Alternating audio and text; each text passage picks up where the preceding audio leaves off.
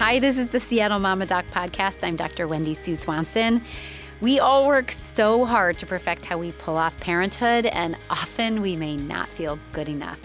I'm here to help you face these challenges head on. Okay, I'm here with a quick update about e-cigarettes and tobacco use in teens. And I don't think there's a ton new here, but there is some new research out just this week. And it details ultimately kind of a call to action for policymakers to make change. And that is, we know teens are online, of course. For good for them, of course they are. And being online is putting them in a vulnerable position when it comes to tobacco companies. Tobacco companies traditionally, right, marketed directly kind of false health claims in the very beginning and then didn't really share what they knew about the negative effects of getting addicted to tobacco products to the public. Over time, advertising became regulated because we recognized that tobacco companies were kind of preying on the vulnerability of addiction, that most of us, if we try or start to use nicotine in a regular way, will become addicted to it. And we know lots of longtime smokers even start before they're teenagers. So we became very critical of tobacco companies, particularly to kind of the developing brain and mind of a teenager from the very beginning, and wanted to protect kids that way.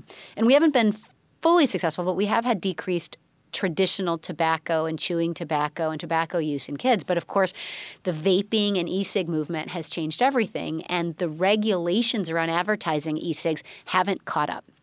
So a new study that's out this week in Pediatrics, the journal from the American Academy of Pediatrics, details ultimately looking back at teens' use online and teens' exposure to marketing campaigns or gimmicks from tobacco companies to expose them to or teach them or give them discounts about e-cigs, what does it do to their behavior? So study is really saying, does online tobacco marketing make a kid more likely to use tobacco products or not?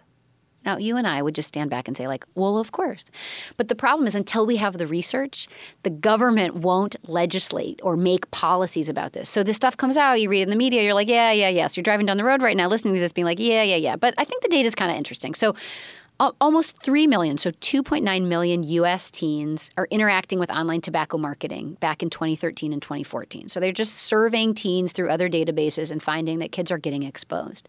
And then they said, okay, well, when kids engage with online tobacco marketing, what happens? Well, we know it raises the likelihood of tobacco initiation. So if you take a bunch of teens, they studied them and said, okay, you don't use any tobacco products. Then they figured out which ones were exposed to tobacco, QR codes for discounts, or social media posts about e-cigs, or celebrities using e-cigs, or vaping. What happened? Well, it raised the likelihood of them starting to use tobacco products by 26%.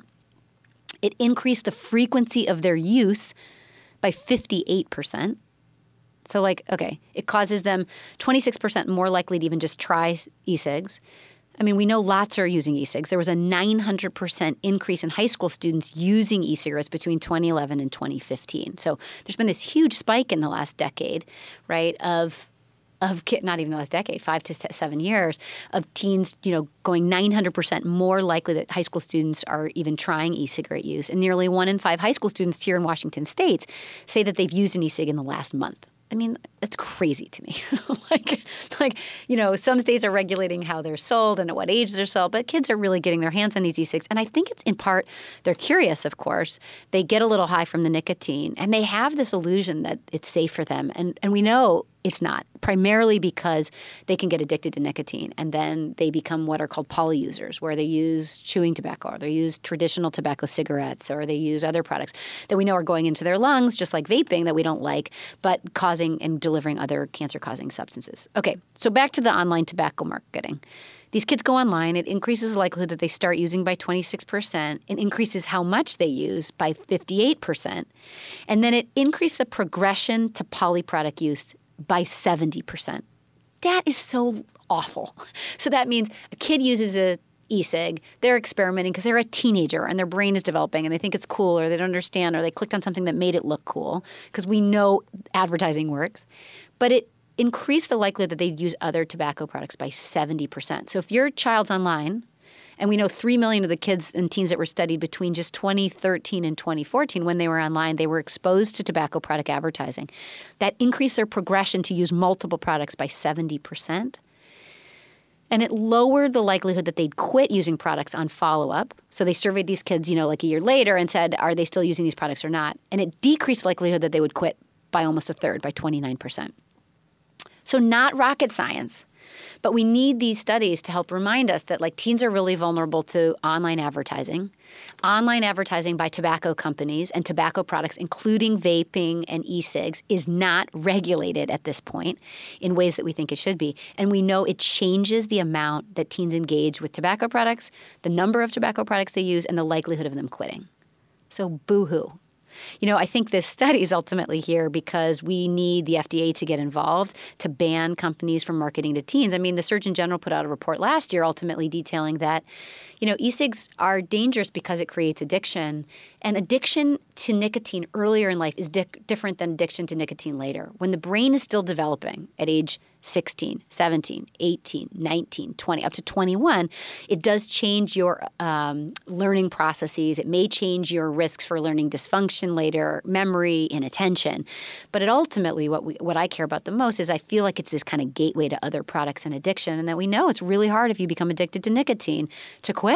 Lots of people who smoke and are addicted want to quit, and it's really hard to do so. And I think our kids are getting preyed on by these big companies, and this data is the first of its kind to really prove that engagement with these advertising experiences, QR codes, social media ads, and clicks, millions of kids are getting engaged, and we know it changes how often they start using tobacco products, e-cigs, and vaping, and then how much, 70%, it increases likelihood that they go to poly product use. So here's, I think, what we can do. Be aware of it.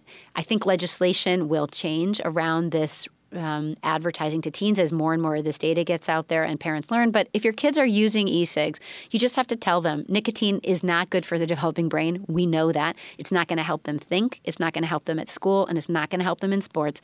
And in fact, it's going to make it harder for them to pay attention, and it's going to make it harder for them to stay nicotine-free. We know the number one thing you can do as an adult to increase your longevity is to quit smoking.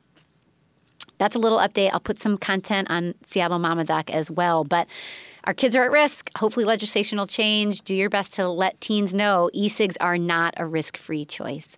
And best of luck helping keep your kids understanding what's going on online and ways that they can avoid getting addicted to nicotine. The reality is, it seems to me, as I get a tween in my house, that parenting is a really high-stakes job, especially with teens. But the good news is, you've got this. Thanks for listening. The Seattle Mama Doc podcast episodes air every single week. I'm always interested in hearing what you have to say, what was helpful, and what you want to learn more about. Reach out to me on Twitter at Seattle Mama Doc, on my Facebook, Seattle Mama Doc, or at seattlemamadoc.com. Tell me what you want to learn, tell me if you want to join me, and point me to experts you'd love to learn more from.